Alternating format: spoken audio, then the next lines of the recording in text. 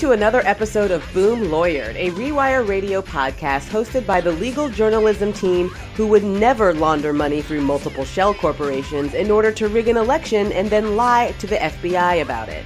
I'm Imani Gandy. And I'm Jess Pieklo.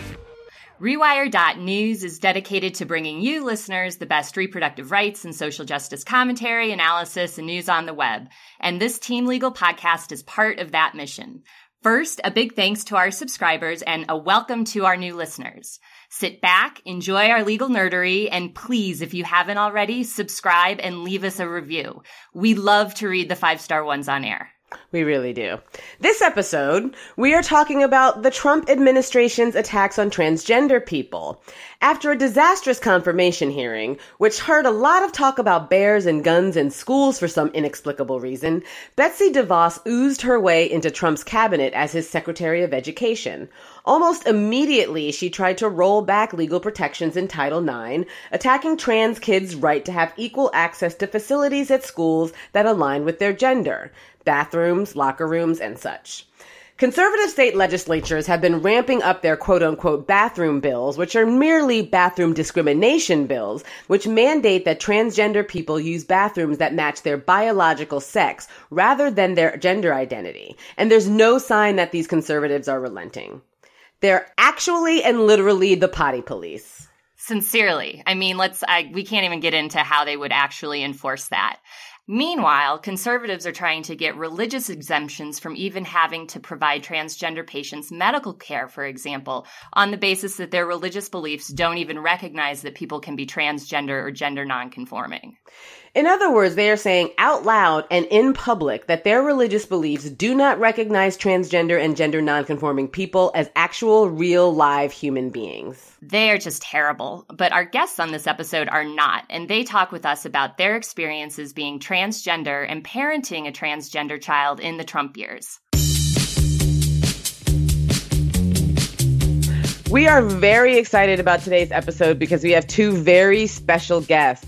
Ally Sheedy is an actor, a teacher, and an all-around amazing woman. You probably remember her from such awesome movies as The Breakfast Club.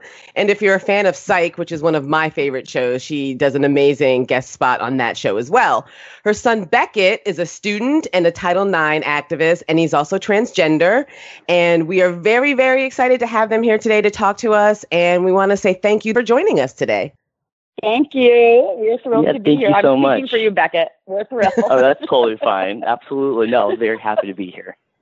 So first we wanted to start off by asking Beckett, we know that you prefer he and him pronouns because I read your Tumblr, and your Tumblr's amazing. Thank you. But I wanted to ask you why it's important for people to ask that question of transgender people at the outset and why it's so important for transgender people to be able to claim their own pronouns. Yeah, absolutely. Well, I definitely see the, I kind of see it as like kind of a more like a pronoun awareness kind of movement that's happening right now, is that it's very important for trans people and also gender nonconforming and genderqueer people to be able to proclaim their own pronouns, just because pronouns have a lot to do with, how people are viewed in society by the world. Like you have, if you're not in the room and you're introduced as he, people are going to have like a certain, expectation or something like that. And so a lot of the times pronouns are linked very, very closely to, how a person is or wants to be viewed or portrayed in the world. And also just, they have a lot of social connotations, as I just said, that goes with them. As if, somebody's not in the room and they're introduced as he, somebody who hears that is going to have a very specific view about what that person is and who they are. So, it gets a little bit dicey, like when people are not able to kind of self-proclaim like how they would like to be introduced, be it for being self-identified or, having people kind of like, help like proclaim their identity. And also just in general, like it's kind of nice to be able to, have a word that refers to you and kind of states a claim about how you kind of see yourself and may, self-identify. And then kind of in general, pronouns are something that people, usually just kind of take for granted. Like you kind of figure you never really think about it. If the baby's born and, they're boys, then there's no question about like, well, how are we going to refer to the child? So it's really, really nice to, for one thing, kind of be able to, have that power to proclaim how you're identified and, how other people are going to see you and identify you. But then also it's nice to start talking about how, you actually cannot just look at somebody and assume what their pronoun is. So kind of at large, how the issue of pronouns is kind of going right now is, instead of just having people who are trans only proclaiming like what their pronouns are, like either like, just like, for example, like in a college setting, a lot of the times in my undergrad, it was only the trans people in the room that would say my pronouns are he, him, his, she, her, hers, they, them, theirs, etc. But now what's happening is that professors and kind of at large cross campuses and also just in schools and just in different organizations and meetings, just people at large are just being encouraged to proclaim their pronouns just to kind of show the variation, kind of make it not as obvious or, not make trans people feel like they have to be the ones that are singled out where somebody could be, you know what I mean? That's really, I really like the term pronoun awareness. I think that's a really great term. And I also really like the fact that you said that more people should claim their pronouns, cisgender people as well, not just trans people, because that was one of the questions that I had. I see a lot of people who sign off their emails, for example, with their preferred pronouns. And these are people that I know are cisgender. So in my mind, I was thinking, well, is that an appropriation of some way, or is that a way to support trans people? So now I know. I think I might add my pronouns to my email signature.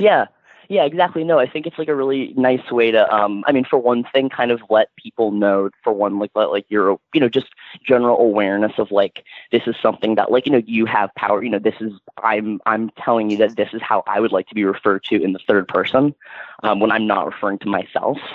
And then also it's just nice because it, again, makes it really nice for transgender, nonconforming, and genderqueer people to not be the only ones who are proclaiming their pronouns and then kind of, making it be like, okay, well, if you proclaim what your pronouns are, then you're trans.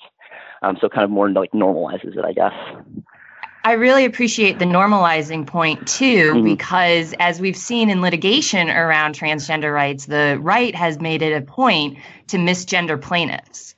And I think that that's a very intentional strategy to dehumanize and try to normalize the idea that gender nonconforming people, that gender nonconforming behavior, and that transgender people in particular are quote unquote not normal, right? That they are somehow completely different. And I mean, we see them make those specific arguments that, sex and gender are basically the same and that your biological sex determines completely who you are. And so the framing, I think, is very helpful and important for our listeners as well. Yeah, absolutely. Yeah, no, and like exactly like what you touched on is like this specific point of having it be like something you have absolutely no control over, and kind of like, no matter how you feel, no matter how you want to express yourself, no matter how you'd like to be in the world, something that you had absolutely no control over is actually instead going to dictate your entire existence. And that's kind of exactly, like kind of one of the main points is like pronouns, it's a very small, it's like a very, very small, I feel like it's a very small favor to ask to kind of like be able to proclaim what you would like to be referred to as. And so, the incessant kind of need to not respect that from a lot of like right wing and kind of more conservative people in general. It's not really like a great stance to have. Right. But, I mean, I even see that sort of playing out in sort of culture generally when you think of like, if you're going to, if cis men are going to disrespect each other in certain areas, then, they'll say something like, stop being such a pussy. Right. So like, what's the connotation here? Exactly. Yeah, no, exactly. Yeah, no, it's just kind of, that kind of, touches on to a whole other branch, which is, then like the differences between how, transmasculine people and transfeminine people are kind of viewed in the world, where, at large, there's of course like discrimination against trans people, gender nonconforming, and genderqueer people at large. But then like when you get down to specifics, like, the more insults are geared towards femininity or like proclaimed femininity or, anything kind of on the femme spectrum. So it's like even, you can kind of think about, you can think of more insults that are kind of more geared towards men being, deprecated as female or as more, womanly or girlish. So definitely kind of plays into it where, a lot of the time where, trans women of color are by far the most marginalized and like, discriminated against group of people, and they, in media incessantly, victimize the abuser of those women because, they did not, because the woman was planning themselves as a trans woman and living as a woman and didn't let the person know that they were trans. So it kind of then the whole media and everything, kind of places the victim on the actual abuser and, murderer of the woman. It kind of it leads into a whole other conversation, really, just from just the disrespect of just in the media of just whenever if you talk about like Ash Whitaker or any kind of case right now that's in the media, just referring to the person as a pronoun that they're not self-proclaiming as their own basically almost undermines the entire basis of that person's argument. So, Allie, as a parent, what was your thought process? You hear how brilliant my kid is? My kid is yeah, your kid is absolutely brilliant. I mean, my kid should be pleading the court cases. He should be a lawyer. Actually, Rebecca, you always try to discourage people from going to law school, but if anyone sounds like they should go to law school, it's Beckett for sure. I would support this statement for sure. Definitely support it. But just as a parent. When Beck came out or told you that he was trans, did you have any sort of reaction? I mean, were you like, okay, great, my kid is trans now. What can I do to help? Or did you have any stronger feelings? I guess I would just want to know how you felt about it, and maybe something that you share might be able to help any parents out there who might be trying to figure out how to respond or how to help their trans kid. Well, at first, I was scared about being left behind in the entire road here on the road, because look, and this is years now, and I still sometimes I make a mistake and start going Reb instead of Beck. It's not out of any kind of a judgment on Beck. It's just, it takes a certain amount of practice, especially if you're the parent, to change the name. And I'm really good with the pronoun, but sometimes the name, because the name doesn't have much attachment to me, except that it's the name that I knew. The name isn't female or male to me. So sometimes I make a mistake with Reb and with Beck. Mm-hmm.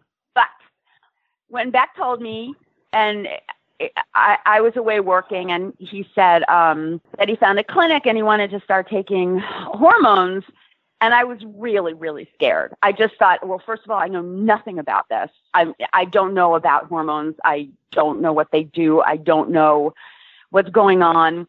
And Beck was adamant that he really needed to start the hormones and get this process. He had been identifying as gender queer and gender fluid. And now he was saying he really feels that he identifies with being male and that the hormones were going to help him on his journey. And I just I didn't have a judgment call on Beck himself. I was just I was really afraid of the whole process. So I needed two things. I needed him to educate me in a very patient, loving way, not feel like I was making judgments just because I didn't understand. And also I needed to understand, I had to educate myself about what the hell the hormones were and what was going to happen. And also the first clinic, I have to say, that we went to, I think they were assuming that if a parent comes in, and I was very emotional, granted, I went in to see the social worker, and Beck had to sign a piece of paper saying it was okay for me to speak to that person. We were there together. And I went in, and I was really upset and saying, I'm confused, and I don't get it, and I this and I that.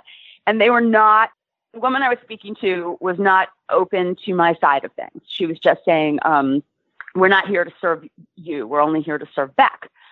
And then for various reasons, that clinic also flipped me out a little bit. I just thought, this is not, I think we can do it better. So I made a phone call to friends that I knew because I'd done work with the Allie Forney Center, and got an in at Callan Lord, which is an amazing place here in New York. And they were great.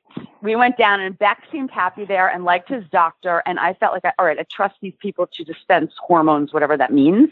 But I did get a chance to speak to somebody who was a trans man, right, Beck, wasn't it? He was female to male. Yeah. Remember? And then he was, what was his name? Finn. Mm-hmm. Finn, right? So Finn was great and sat down and just sat there, and I was like crying through, my God, is my kid going to change? I don't understand what's going to happen, blah, blah, blah. But listened really carefully, didn't make me feel like I was critical or a problem or anything else. And that was the first thing that was really helpful to me, because I needed a third party that was knowledgeable to go through this with me. And then after that, I just love Beck. So I've always wanted to support Beck on whatever the particular journey is. And the hormones have not been scary, although some of the changes I think happen really fast, only because I don't see Beck for weeks at a time because he's up, in school or working or whatever.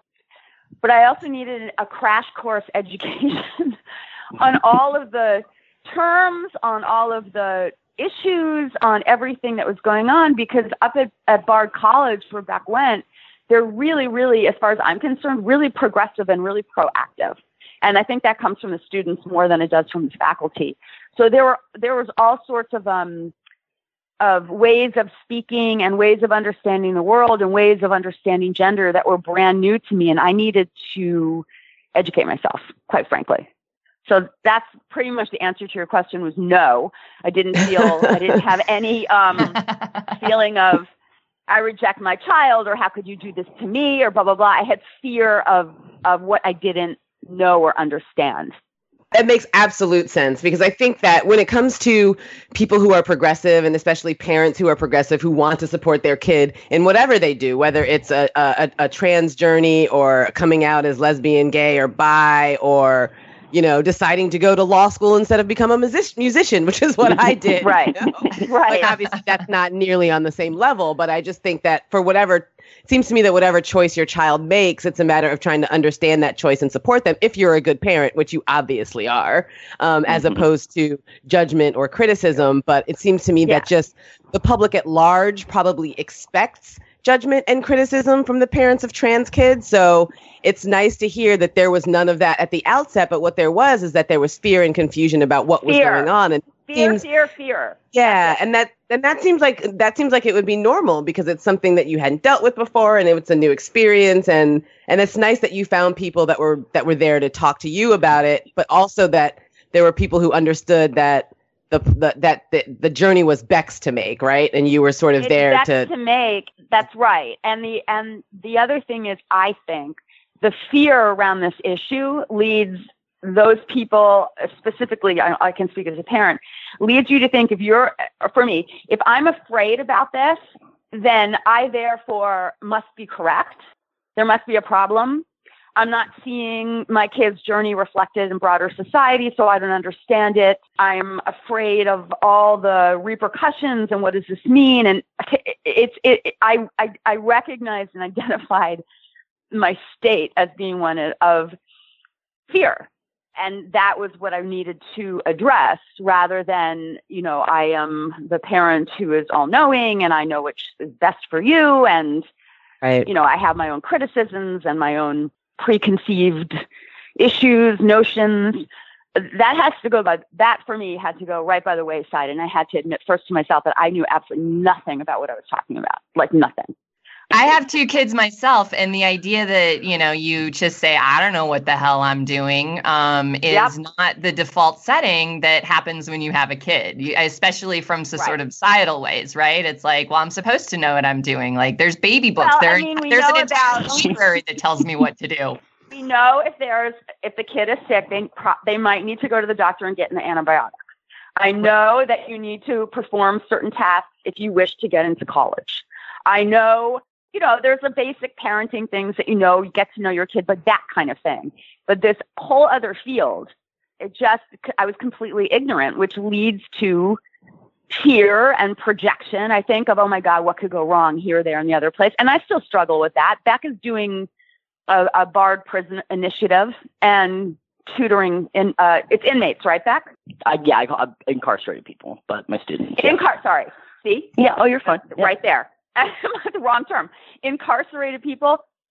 But I'm anxious because Beck is male now. Beck is in there with men, and I don't want to say anything, and I keep thinking, okay, Bard must know what they're doing, but still, I'm worried. Oh my God. Do you know what I mean? Mm-hmm. Couldn't they have him in with 16-year-old girls that are somehow in there? You know?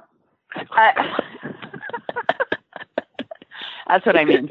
I'm glad you find that funny. Anyway, it's a constant journey. I think that's, really, I appreciate the honesty and the humanizing of that because, good intentions can go awry. And I think that in the parenting context, that can happen here. So Beck, you've been pretty public about your transition. I mean, you've shared your experience on your Tumblr and with viewers on YouTube. Mm-hmm. And I'm curious what made you decide to be so public about your journey? Yeah. Well, I mean, growing up, I'm definitely part of the generation that flew, or not, I'm not going to say generation. I'm definitely I grew up with computers and with internet access. So I pretty quickly through that found, LiveJournal and MySpace and different platforms of social media where you're suddenly okay, my friends are on here that I know, but then also, oh, look, there's all these other people that I don't know yet. I see them on here. And so, it evolves from MySpace and it goes to Facebook. Then I got a Tumblr instead of, not live journaling. And then, suddenly I was doing a lot of online, there's fan fiction. You just meet a lot of people kind of do art spaces on the internet. And suddenly I was okay, I'm seeing a lot of people who are, in the LGBTQ community. And that was kind of ringing true for me. So I eventually came out as, bi through knowing about that, the fact that was a thing. Kind of through online spaces. So it's kind of, I've seen people be public about it. I was influenced by people who were public about it, finding out that I was queer, that first that I was lesbian or bisexual, then I was lesbian, then I was gay, and then I was queer, then I was genderqueer, and then I was trans. And so it's just kind of continued. And all of these different, all of my different identities that have kind of, been going have all been very much influenced by the fact that I'm seeing people living these lives online and sharing their experiences online. And so when I first, I've had a Tumblr since 2009 or so. So I've been on there basically through almost the entirety of my coming out experience. And so I've been seeing, all these different blogs of people. And so that was kind of for me, that was a space where you can kind of also live this journey where you're living it in life, where you're kind of going through life, not really knowing what the heck is happening. But then you can go back online and be okay, here's all these other people, 5 months ago, you can go back in the Tumblr. Okay, this is where they were at this stage in their transition or in their journey. And you can kind of self-relate, just have a lot more access to different people. And then of course, going to college, meeting a lot of other people and kind of seeing their own online presences. I had quite a few friends that were very popular on Tumblr and different social media spaces. So honestly, it was always kind of there. And also it was just another way to really easily document my transition for myself, just with photographs instead of, having to actually physically take photos and print them, the making a scrapbook. I could just make a scrapbook online really easily. So I was able to just, every day I could take a photo and put it on there and kind of, track the progress of when I actually was starting hormones. So it was kind of always there and kind of always a thing for me. And then especially so when, early when I first started my transition blog, I'm not really too active. I don't really I've kind of steered away from Tumblr. I just don't have enough time for it anymore. But when I was on it, a lot of messages I was getting was just kind of wow, thank you for being active. Thank you for sharing your story. And then also, I was very active on Facebook when I was coming out in terms of the social media bubble of my college. So it's kind of just always been a thing that I do. In high school, I was very, I was the head of our GSA. I was in the Pride parades. I went to the gay center in the city. I was I've just always been active and kind of doing things, and social media was just another space to just continue to do things, I guess. What does GSA So in other words, there's for? No shame in there. Do you know what I mean? No. Oh yeah, none. There's no feeling of that this journey needs to be hidden for any reason, and I think it's really courageous. I don't go on Instagram to check back as much as I was, because there's a lot of pictures of Beck in his underwear, and I feel like I should, tracking the trans. But I think I do think it's in the one hand, it's scary. So please only, let friends that or people that look at your pictures. But at the same time, I think it's important to be able to be out and loud, and this is what's happening, and this is part of the journey, and this is going on with people, rather than being trans or your process with it being the secret, closeted, kind of thing. But then again, of course, here we live in New York. And when it comes to discrimination, have you experienced discrimination, Beck? If so, how has that affected you? And did that experience sort of compel you or impel you to become an activist in this area? Yeah, I would definitely say that, like, I have to face some discrimination, but by far it's not even comparable to to how a lot of people have faced. Like, I'm like extremely lucky. I've always had a support system. Like, no, I can't think of one time basically like throughout my entire like identity. And also, before that, like it's always been like something that's just been there. So I've never had any close person to me reject me in that way, which is very fortunate, but also kind of that also just helped helped me come out anyway. Like, the fact that I was able to come out so strongly, I feel, is like the fact that I knew that like I had like this like support system of like people that were not deterred by the idea of somebody being trans or queer or gay or any of it. And which was, very fortunate. So the discrimination I have faced has been people either who don't understand and are asking questions, but that's not really, I don't really see that as discrimination. That's just somebody asking a question. And then just kind of like people who just like don't really know how to react to me. So like before I was medically transitioning, I had like shaggy hair and like I was wearing binders. So like I didn't have a chest, you couldn't see my chest. And I was like, dressing, I've always dressed kind of in clothes from the guys section of any store really. And so like, there's been times where like, in the women's room, I've been grabbed by a woman and been like, what are you doing in here? It's been like, I'm going to the bathroom. Like I'm in here for a reason. I promise you, I'm not encroaching. So there's been that. There's been like online attacks, but that's just like, I mean, everybody has access to everything online. So that's just like, whatever. There's been, people who have just like said, like, I'm not going to respect when I went by gender neutral pronouns, so they, them, they're like, there've been people who are like, I'm not going to use your pronouns because it's not grammatically correct. So there's been like things like that. But I've been honestly like very fortunate in terms of like personal attacks. I definitely more so face discrimination kind of in the large area, but also I'm somebody who has always been pretty loud about being discriminated against. So like if I ever feel like anything's happening where like I'm not being taken seriously, like I will speak out. I'm like pretty forward with it. Like, if somebody calls me on the phone and like asks if my birth name is, is she here? I'm like, that's me and I'm he actually, sorry. And like we continue the conversation. So like I've honestly, like, I'm not really, but then also like that could be just the fact that I've never really had to deal with like a really like horrific event in terms of my identity. So it could be, anything from the fact that like, I've just been kind of maybe in like, I don't want to say cushion, but like I haven't really had to, fight. I wasn't rejected by any part of my family or friends. So there's definitely been like a difference. So that definitely like built me up in like my ability to, if I ever am discriminated against, kind of speak out against it. I just hope that nothing will happen in the workplace with this. Do you know what I mean? That's where I worry about that a little bit. Yeah. I have to say. Yeah. Yeah. Can you tell us a little bit about a job or something like that? Yeah. Yeah. Can you tell us a little bit about what you do work-wise in terms of Title IX and your job? Yeah.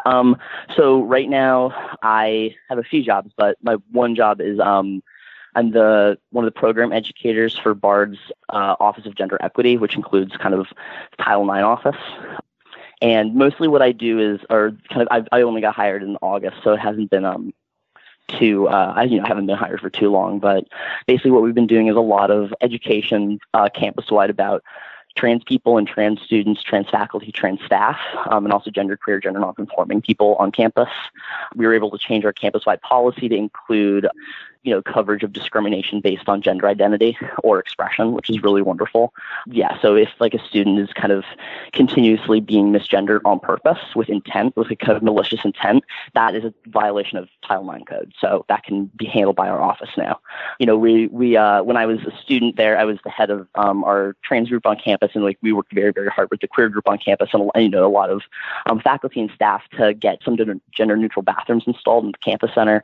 Right now we're working. That's kind of we're work in progress. We're like continuously kind of trying to update the campus and include gender neutral bathrooms. We have, what else have we done? The health center. Weren't you going to do something with the health center about the way that health people? Yeah, no, we have we did a training with the health center on how to good conduct with trans patients or trans students, in terms of like how to address them based on what you might have from their transcript, meaning their name and their legal sex, and based on what they would like to be referred to as. So we've been working to kind of make it much more easy for students to change their name in the system so that they can actually, on all the forms that are not legal documents, they can be referred to as their preferred name or not their preferred name. We're trying to move towards saying their chosen name. That's all really great to hear, because I think sometimes it's easy to forget the details that go into transitioning. I think of states that still don't allow, for example, changes on birth certificates, which makes getting a correct ID difficult, which then impacts abilities to vote in states that have voter identification laws, and the way that all of this has a ripple effect. And now we are trying to survive the Trump years. And I'm curious to hear from both of you if the change in administration has changed your activism or your everyday experience. Beckett, for you as a trans person, and Allie, for you as someone parenting a trans person, and that protectiveness and sort of fear that comes from that sense of protectiveness as a parent that you have. Well, I'll just answer quickly because my answer will be short. I am horrified by the entire advent of Trump. I'm worried, like really worried. I don't think during the Obama years, quote unquote, I would have been quite as scared about that going to the South. But now I'm dead serious about that because of all those, because of everything that's going on with these people with the swastikas showing up in schools. I mean, the whole thing, it's just like, it's sort of this dark, evil, angry, racist, misogynistic, transphobic force has been unleashed, it feels to me. So I'm anxious. Also, I've always been an activist, but because of Beck, I've been hyper aware of what the policies are going on in the federal government. When Loretta Lynch came out and said what she said to trans people, we see you, we hear you, we'll do everything we can to protect you. I cried. I saw that on television and thought, oh my God, my kid is going to be safe as far as legal protections are concerned. Now we have Sessions, and I don't understand exactly why he just recently went after that hate crime. I don't believe it's because he wants to protect trans people since they're rolling everything back. I'm not quite sure the thinking behind that, but that's what I'm looking for, that all the time on the news and in the newspaper and whatever the changes are that are happening, as far as legal protections, especially what the Justice Department will or won't follow, will or won't pay attention to, will or won't, bring a case against, hyper aware. And these judges that they're putting, just the whole thing is a nightmare. But I don't understand why Sessions went after. Do you know what I'm talking about? He suddenly said that they were going to go after the murder of a trans person as a hate crime. And I just don't trust that thing. I don't know what he's doing. I don't know why they're doing that. Does it make sense? Oh, sure. I have cynical ideas about why he's doing that. I mean, one, they're sort of obligated. Two, an investigation doesn't mean anything other than people are showing up. So we'll see what comes of it. I think maybe some of the immediate public backlash is, PR on this particular case. Yeah. I agree. Scared. Very scared. Yeah. I guess it's like absolutely horrific. Right now, it's like right now it's kind of like more so than ever. I mean, trans people have never really been protected very much. I mean, they're now like they're doing even more rollbacks, and now it's like even more so. I really shouldn't say that trans people haven't been protected, because they have been, but like, you know, like we're fighting for we're fighting for non-discrimination policies. Like that's kind of like, that's very low. Where it's like, that's just like the fact that we're fighting to see whether or not it's okay to like discriminate against somebody based on their gender is like completely, you know, it's a little bit down to like, it's kind of bull crap. So that's like, just like pretty important. I'm trying very hard to focus on local government right now. I'm trying like very hard to kind of keep in mind the horrible, absolutely the state of the country right now, and how many, you know, lives are in peril right now because of the administration. But then also it's kind of like, this is very much like a time that a lot of private companies, things that aren't necessarily related to government, are doing a lot of advocacy pro the LGBTQ community. So it's like a very weird time right now to kind of have like the overarching state of the country be this like monstrosity of hate against, you know, people of color and Muslims and trans people and gay people, you know, it's just like, you know, it's just an onslaught of like of women, of everything. But then, you know, it's also like there's a lot of like little small nice, you know, things that are happening. You know, it's like I very, very hard to find like the positivities, but it's kind of like, I'm very much of the kind of, you know, mindset. It's just kind of like you have to find something. Like there has to be something that it's not all like, you know, it's horrific and horrendous, and it's like, you know, tearing families apart, but there has to be the small victories somewhere.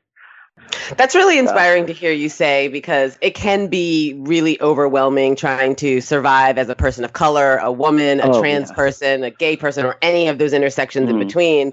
And I think it is important for us to recognize that it's a terrible time for a lot of us, but there's also a lot of community building going on, and new activists that are jumping in and wanting to understand various issues and figure out how to help. So in that vein, do you have any suggestions for our listeners about what they can do to support trans people, what they can do to get involved to ensure that we can make this country a safe place for trans people?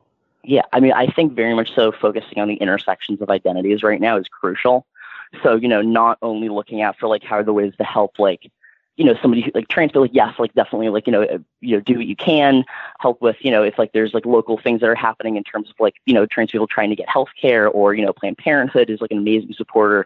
Trans people like obviously donating to Planned Parenthood, things like that. But then, you know, also just like focusing very much on the intersections of identities and like kind of just general minority communities, and the fact that like within each minority community, you know, there's people that still are part of that community that aren't being heard because of their cross identity with another minority community of some sort for whatever reason. So I think that like, you know, making sure to kind of like, as hard as it might be, but like be a voice for trans people, even if you're not trans, being a voice for people of color, even if, you know, especially so if you're white. My God, like educate other white people. That's your place. Like, please do that. My God. Absolutely. Like that's like, if you want to find a place for yourself and support, it's like go educate other, do that please. Cause we need that right now. You know, and just kind of that, like if you're not part of a minority community but you want to support that community, then, you know, educate people who are also not part of that community as to why they should also support that community, or not be hateful to that community. At least that would be, you know, that's a good start. Right. At a minimum, not be hateful. Yeah. I mean, At a minimum, you know, like leave people to do whatever, you know, like whatever, like non-harmful practices they fit for themselves. It's like, just don't deal with it. Just ignore it. Yeah. Just don't be an asshole. Exactly. Yeah. But don't be an asshole proposition. Yeah. It seems like the best. And Allie, for you, like, do you have any advice for parents of trans kids about how to deal with the fear that you experience, or to deal with any sort of fearful or negative or feelings that parents of trans kids may have, or that, you know, do you have any advice for our listeners just generally? Well, first of all, I'm trying to coin my own term. It's just don't mansplain. Okay, we understand that. Don't white-splain. Right. We understand that. I feel like don't non-transplain. I don't know how to make my thing there. But I feel like if it's not your experience, please don't assume that you know what it should be for somebody else. You know, I'm not trans. I'm not bi. I'm not gender fluid. I'm none of those things. But that doesn't mean I understand Beck's experience whatsoever. So I'm trying to have support and have empathy and self-educate. And it's the same thing. You know, you've seen this, right? It's the same thing with any group. There's one group that thinks that they know everyone else's experience, even though they haven't lived it. It's usually white guys. Yeah, it's usually white guys. It's usually white guys, for sure. But you just, you can't. And you do have to be careful, or we have to be careful about language and assumptions and checking yourself, all of that. I think the biggest thing with Beck has been to notice when the fear has stopped me in my tracks. Just say, how do I know? Yeah, pronouns are important because Beck just told me they are when it was first starting. I thought, what difference does it make? They, them, you're just you. Now I realize, no, actually they are really, really important because I've never had to have any issues with my pronoun. It's never come up for me. So that doesn't mean it isn't coming up for Beck. And that's just one little tiny example. I don't think the bathroom issue would have been so important to me as it is because of Beck. But I've had to educate myself about that. What is going on? When we went to, a few years ago, we went to, I think it was a play up at Bard when Beck was at Bard. And we went into the theater and Beck said, I have to go to the bathroom. And I was like, okay. And we're at Bard, progressive liberal bastion. And Beck said, I can't go to this bathroom and have to find was it Beck, the unisex bathroom? What is it called? Yeah, there's the gender inclusive room. Yeah. Gender inclusive. So I was waiting there in the lobby, like, I don't know, where's the gender inclusive bathroom? What difference does it make? It's a bathroom. No, but it was really important to him. And so after that, I started to get much more aware of how important it is to be able to go to a gender inclusive bathroom if there's going to be all of this, drama and screaming around for people who are gender conforming around who's in their bathroom. Do you know what I'm saying? But I started to get aware of that there was this frenzy going on, but also on the other side of it, how much a trans kid or a gender fluid kid or person would want to be in the safer gender inclusive bathroom. Does that make sense? Absolutely. Yes, absolutely. Makes sense. So it's just like a little thing like that. It wasn't just a little thing like that. So it's that. It's just sort of, okay, I don't understand it because I haven't lived it, but my child is, or my friend is, or my whoever is. So I just need to open up my mind and hear from them and shut up, basically. Just hear what it is and then conform myself because I don't have a clue what I'm talking about. Right? Yeah. Yeah, I think that's a really important point. I mean, I think so many of us in whatever lanes we're in, whatever activism lanes we're in, could benefit from shutting up when we don't understand something or saying or asking, I don't understand this. And first, if you are close to someone who's willing to educate you and to share their knowledge with you, fantastic. But if not, Google, you know what I mean? Like, go to Google and ask Google a question. I mean, I've had people say, well, what can I do to fight against anti-racism? And I say to them, I'm not being flippant or glib, but literally you can Google that because there are people who have been, people like Beck, people who have been writing about these issues about racism, about transphobia on Tumblr, and they have literal guides about what you can do to help. So I think that shutting up and listening is really probably some of the best advice that I've heard. Yeah. That's right. And just open up and think, okay, I have a lot of empathy, but even for people who just ask yourself, do you have even an inch of empathy? Do you have an ounce of empathy? Is there anything that you could find in there in yourself that could be empathetic to somebody else just for 1 second? It opens up so much to put yourself in the other person's shoes and to try, even if you can't understand it intellectually, even if you think you understand, even if you think that you've read every book written about, racist episodes, or, the women's movement, or I've read about this, I've read about that. I know everything, no, actually you don't. If you haven't lived one day in that person's shoes, you don't know everything. Right. You don't. Yeah. So it's that. So as a parent, it's the same thing as anything else, but with a parent, it's really important because I know Beck can tell when I'm really listening and I'm really present and I'm really trying to understand it or I get it. And if I'm just sort of still in the fuzzy place. I don't mean loving fuzzy. I mean in the not understanding place. The sunken place, as we Black folks like to call it. Yeah, exactly. There you go. Exactly. Well, I think that's all of the questions that we have. If there's anything else that you two want to say, I mean, this has been such an amazing interview, and I'd like to thank you literally from the bottom of my heart for agreeing to come on our show. Because absolutely. I think this is going to help our listeners. I think our listeners are going to be so excited to hear this episode. Oh, good. Great.